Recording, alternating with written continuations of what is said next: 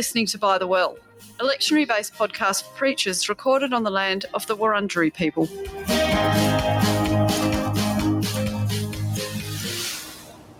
Hi everyone, I'm Robin Whittaker.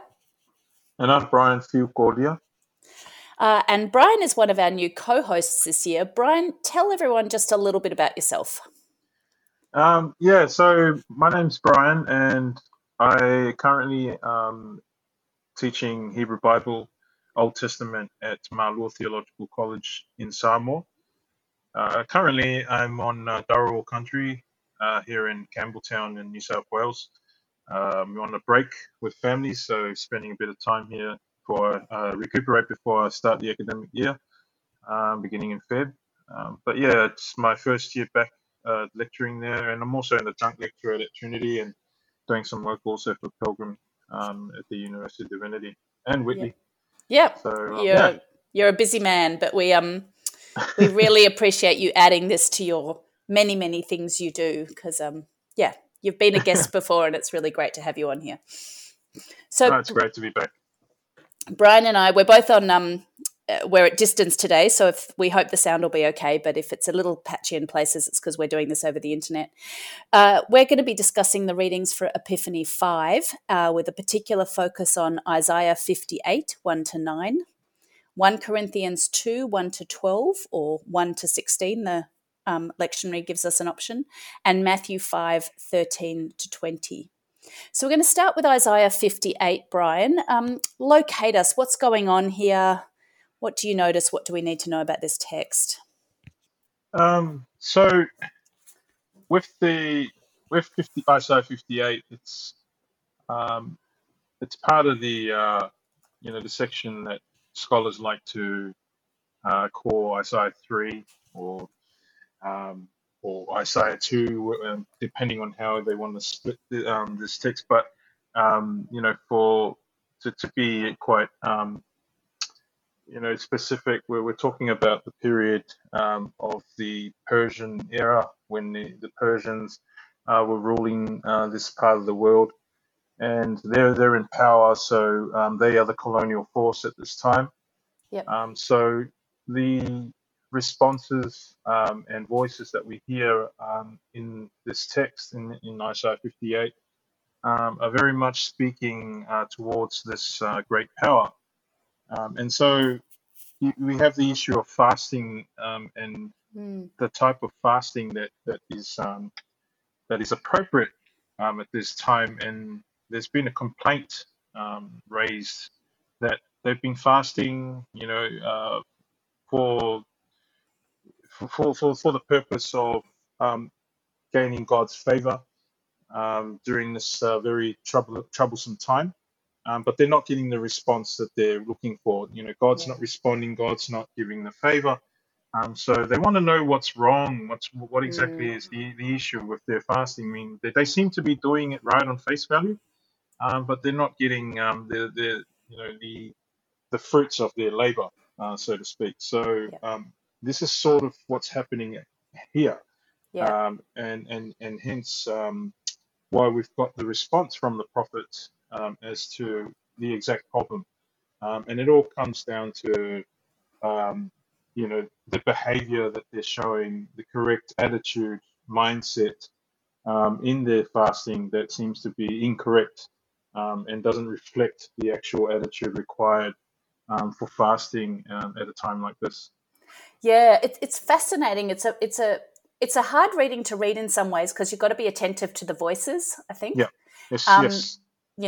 So the question in verse 3 is the question from the people, do you not see? I mean, it's almost a classic question we get, or complaint in the Bible, that, God is absent, right? The implied part of that is God is absent, God is silent, God, we're doing the right thing and reaching out to God, and yet we're not seeing any response. So God seems either absent or silent or whatever. Mm-hmm. But let's explore a bit more. I found this, one thing I think I want to say, and, you can correct me as a Hebrew Bible scholar, but I feel like there have been interpretations of this that have wanted to say this is the prophets rejecting cultic rituals like fasting and saying they don't matter. But I think there's probably something more nuanced going on here. It's not saying fasting is bad, Mm. but they're fasting in the wrong kinds of ways. I think you used the word attitude. Yeah. Can we explore a bit more what the right attitude is? Do we get hints in the text about what's wrong with their attitude and what the solution should be? Yeah, that's a great question, and that certainly opens up what the prophet is trying to negotiate here. And you're right, it's not the act of fasting itself that's the problem, Yeah. but it's the mindset, it's the focus, it's the agenda behind the fasting. Because if you read other texts such as Zechariah, who also speak about this improper fasting. Fasting is meant to be a response of remorse, of penitence, seeking God's favor. And it normally occurs at a time when when the nation is suffering. They're in a state of chaos, and they're looking to their God for a response. So fasting is necessary then, if we think along those terms. But what's happened is that a lot of this fasting is self-centered. It's egotistic. And therefore there is no concern for the other, the marginalized other, the victim, the victimized, those in the margins. So the content of justice and righteousness is something that needs to be spelled out here by the prophet, because that's the backbone of their fasting, and this is what's required of the nation to in their fasting. So it's definitely what you were saying. It's not so much the fasting; it's the content and the agenda behind the fasting. Yeah, and you can see that flip, I think, around verse 7 or maybe even a bit before, right? That, if the fasting is not to share your bread with the hungry, clothe the naked, if it's not, there's something about it, the inward versus the outward, I think, right? Like, and I mean, it raises questions for me in terms of contemporary Christian practices, spiritual practices, because there are times we need to do the internal work, and we need to there's something about spiritual practices that are about ourselves and sorting ourselves out. But there seems to be something in what the prophet's saying here, that if this is just about yourself or yourself and God, you're missing the bigger picture, which is you do this for others. Like it's got to have an outward focus and a justice focus, right? Yes. I wondered too, we get these sort of almost if-then towards the end of the passage. Like if you do this right kind of fast, then in verse 8 your light will break forth, then your healing will come, then you shall call and God will answer. How do we read things like that? I mean, is it a bit transactional? It felt a bit like if you do the right things, then God will appear, but you're not doing the right things, so I'm staying away. Kind of like... Yeah, it does feel that way. And that part of the reading seemed a bit problematic for me. Yeah, me too. Especially as a person who likes to think they specialize in skeptical wisdom, where we ask those hard questions and we're not expecting easy answers. I think the whole gist of it all is the ability to ask hard questions when we're talking about the reality of our world. Because more often than not, we always get the conventional preaching and the conventional teaching who seem to always try to find an answer, and that every problem should come to an answer that obviously would come from the person that's preaching.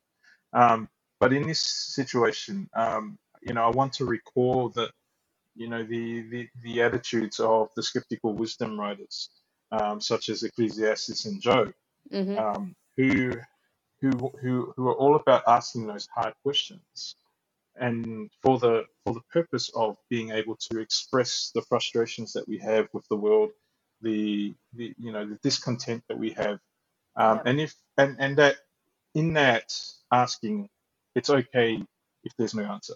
Yes, it's okay if there's no answer to the question. So I feel a bit let down in a way, being a skeptical wisdom person. After the people have gone into the trouble of asking these really hard questions, Yeah. and then the prophet just comes back and says, "Well, if you do this, then this will happen." But we know in reality, that, it's the world isn't conventional like that all the time. No. There's many examples of injustices and bad stuff that happen in the world today that doesn't always have that happy ending. So yeah, I get what you're saying. Yeah, you're naming my discomfort really well, because I think there's layers to this. These sorts of texts give us permission to ask Right. the kind of, where are you, God? Why do you not see? Mm. Which I think is really important. Yeah. But there's a layer of which, the people think they're doing the right thing. They might be doing it out of their best sense of what's right, but they're still not getting it right. And then even if they do it when it's right, well, then there's this sort of promise of some kind of blessing. Yeah. And as you say, we know that doesn't always work out, right? Because we've got these other biblical voices that talk about you can be really righteous like Job, and it's still not going to, that doesn't equal some of the things we might equate with happiness and health and all of that. That's right. Yeah, so there's complexity here. I wondered, for people preaching this text, if people wanted to deep dive into it, I wondered about thinking about this text in terms of Lent coming up in a few weeks as a way to reflect on, different churches have different spiritual traditions about fasting and Lent or other things they give up. I've long thought that giving up something, if I'm not doing something with it, is a bit of a useless spiritual practice, at least for me. So if I'm gonna give up cake or give up alcohol or something, I should actually be giving that money to someone, or I should be adding, it's not just about the denial, it's also about what you're doing for others.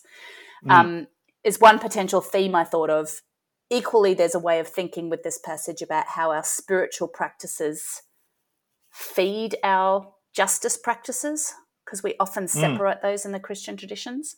But I don't know if you have any other thoughts before we move on to the New Testament about what you'd preach out of this kind of story. It's, I think, just probably some food for thought. Going back to, I'll probably bringing in the Psalm 1 text here for our listeners who are not probably most likely not familiar with the Psalm 1 translation. But the word we use to translate fasting is actually the name of a cultural practice, which is sort of the same as fasting, which is called anapongi.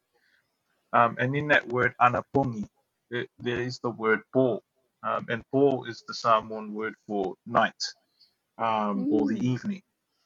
So it refers literally to rituals of the evening. So it's quite interesting that the Psalm 1 translators back in the 1800s decided this is the word we're going to go with to translate the ritual of fasting. But to give a bit of context, anapongi involves self-denial, but it also involves prayer and meditation.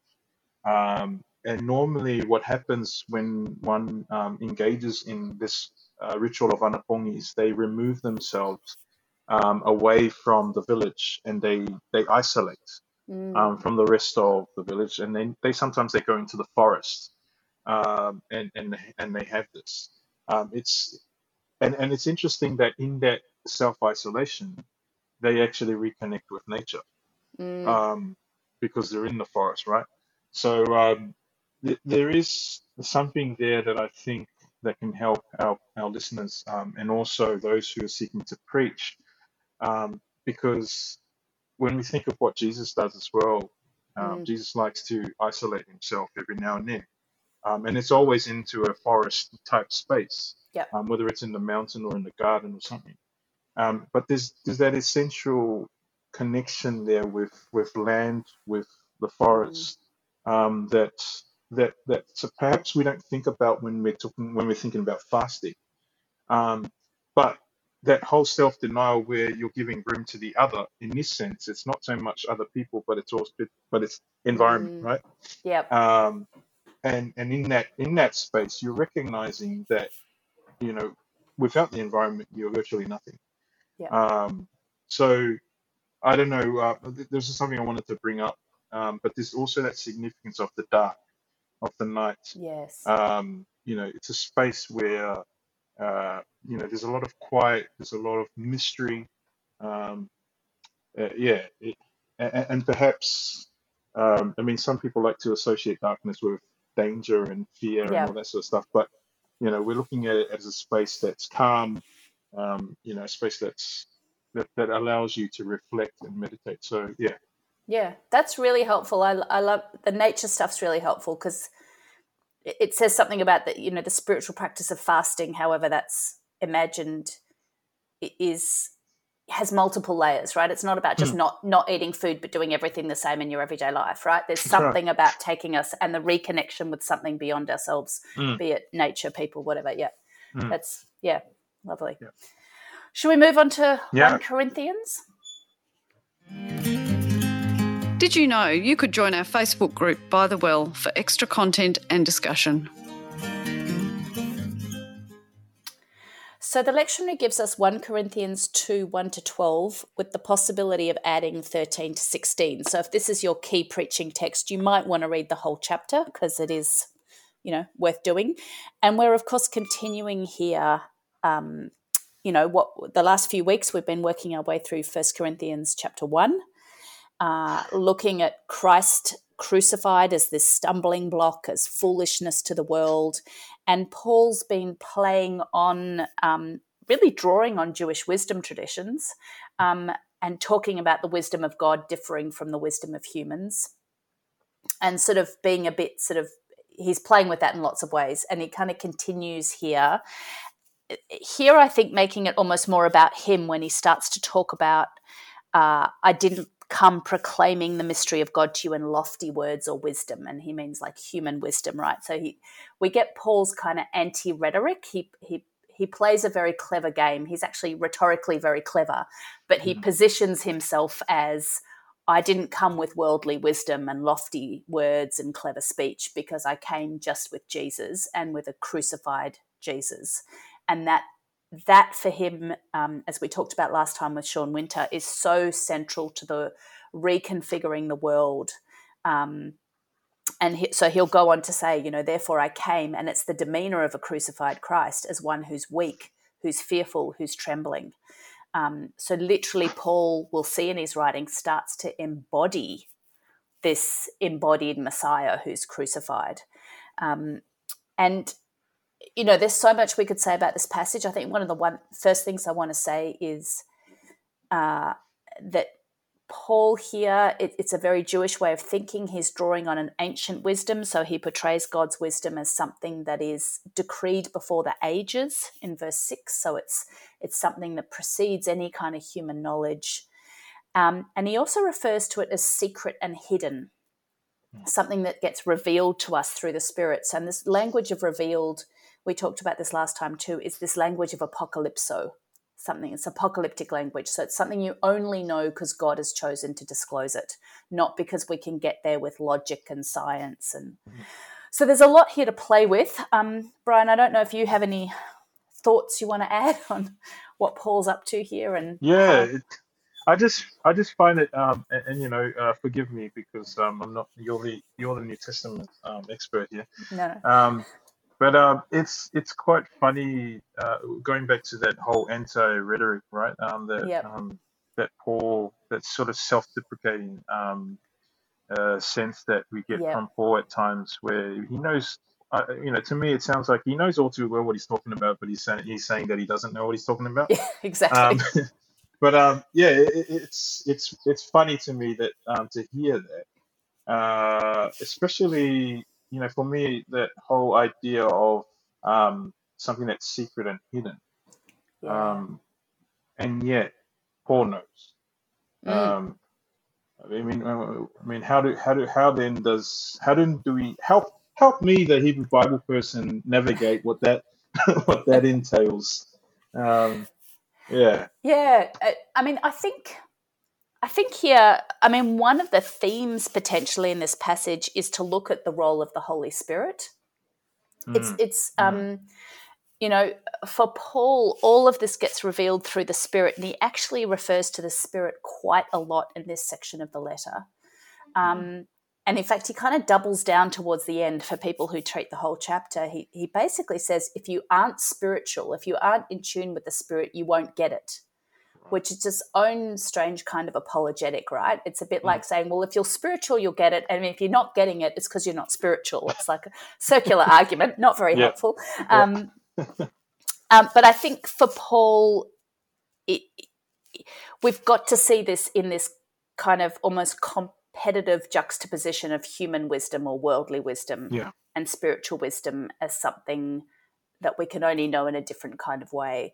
The hidden secret can be problematic, right? I mean, again, it seems like it might make some of us a bit nervous. This language of secret knowledge feels a bit like a special club. And it could be that Paul is actually appealing to them. This is flattering them. Like, if you're on board with me, you're also in the group who has the secret hidden knowledge, right? So we've got to read Paul's rhetoric with a little bit of skepticism ourselves in terms of what he's trying to do here.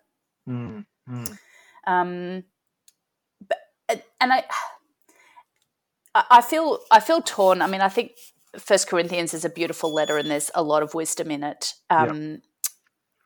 But I also get nervous about Paul's rhetoric because at the end he's basically saying we're the ones who know the mind of Christ. And in the Christian tradition, we know there are Christians who, whether intentionally or not, effectively imitate this type of language. Like, we're the ones who know.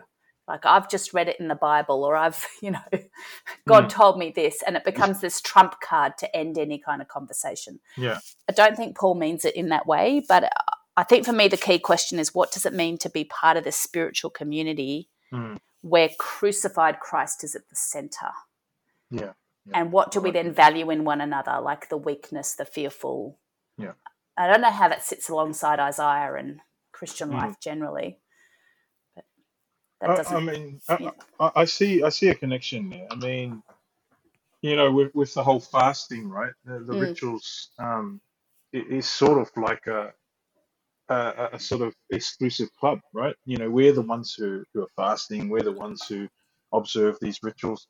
And when we think about the Sabbath, this is something that makes the Jewish people stand apart from all the other nations, is their observance of the Sabbath. So in a way, we can see the connections there of being in this exclusive club, but it all comes down to what is our agenda, what makes us tick. And for Isaiah, obviously it's the right attitude, and being on sort of articulating a concern for the marginalized and victimized, and in the same sense, we can look at 1 Corinthians as Paul reminding them that in our attempts to acquire this wisdom, this godly wisdom, we need to be spiritual. We need to engage in a behavior that reflects that sort of righteous behavior. And I think that that word righteous as well. It's a can tricky be word. Exactly. But I think if we can associate righteousness with justice, then that would make a little bit less problematic.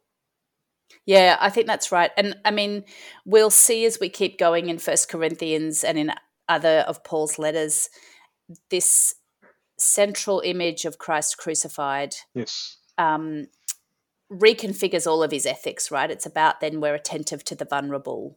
We rethink power. We rethink what worldly wisdom looks like, because we have a Messiah that's been crucified. So, lots to play with there. But we probably need to move on to the gospel before we run out of time.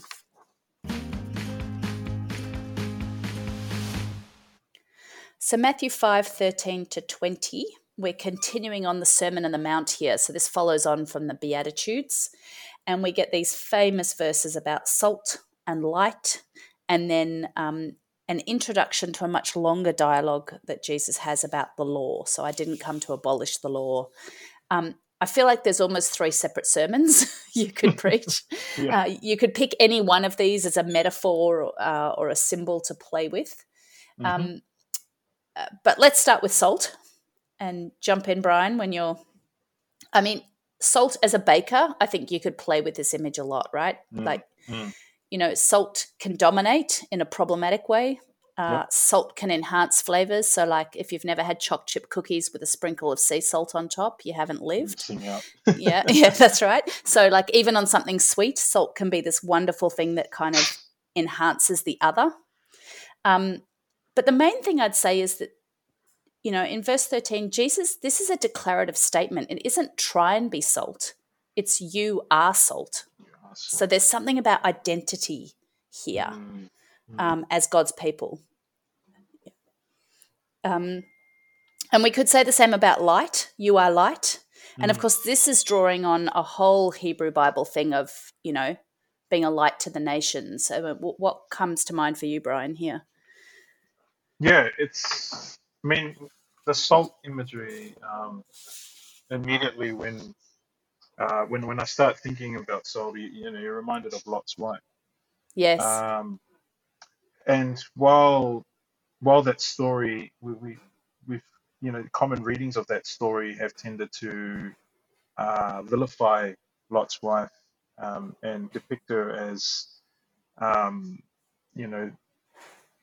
evil, I don't know, or doing the wrong thing, I guess, in not following the angel's instructions. But when we read through that story, we understand that there was a genuine care in Lot's wife. Yeah. So we're turning into a pillar of salt. Therefore, when we think about that, we can try and make connections between salt and being the person that holds that family down and being that motherly figure, the concern, the love, the care. And when we think about all those different ideas and notions, it sort of makes sense when we're reflecting on what salt does, as you were saying. The ability to give flavor, the ability to sort of put food in a preserve food, right? Well, yes. I mean, in a pre-refrigeration world, exactly. salt is an essential preservative, right? So it's necessary for life. So there's lots one can play with there. So you could probably do a whole sermon on salt. You could probably do a whole sermon on light. Yeah. And again, light, too much light, a torch in your face is not welcome. But light can illuminate the hidden things. That's you could right. play with that image. The thing I'd point out there in the text that I think is really important is this. It's the light of the world, and in Greek, this of the world could also be for the world. So it's the light for the cosmos. So again, maybe links back to that Isaiah stuff. This is not something for ourselves; it's something for others. Right. And again, let your light shine before others, so people see your good works. So it's explicitly associated, this teaching, with doing good works, which is a catch-all for doing justice, right? Doing charitable things, etc. And this is associated with glory. So I see a lot of resonances here with the Isaiah passage. Yeah, I do. Yeah. We should talk about Torah and law as well, where, if people want to touch on the end of this, because I worry that these sorts of passages in Matthew where Jesus talks about the law, it's very easy to be a bit anti-Semitic without meaning to be, in painting Jews as legalistic and obsessed with the law, and Jesus wasn't. How can we think about Torah or law? What's when Jesus says, I haven't come to abolish the law and the prophets, what's he talking about?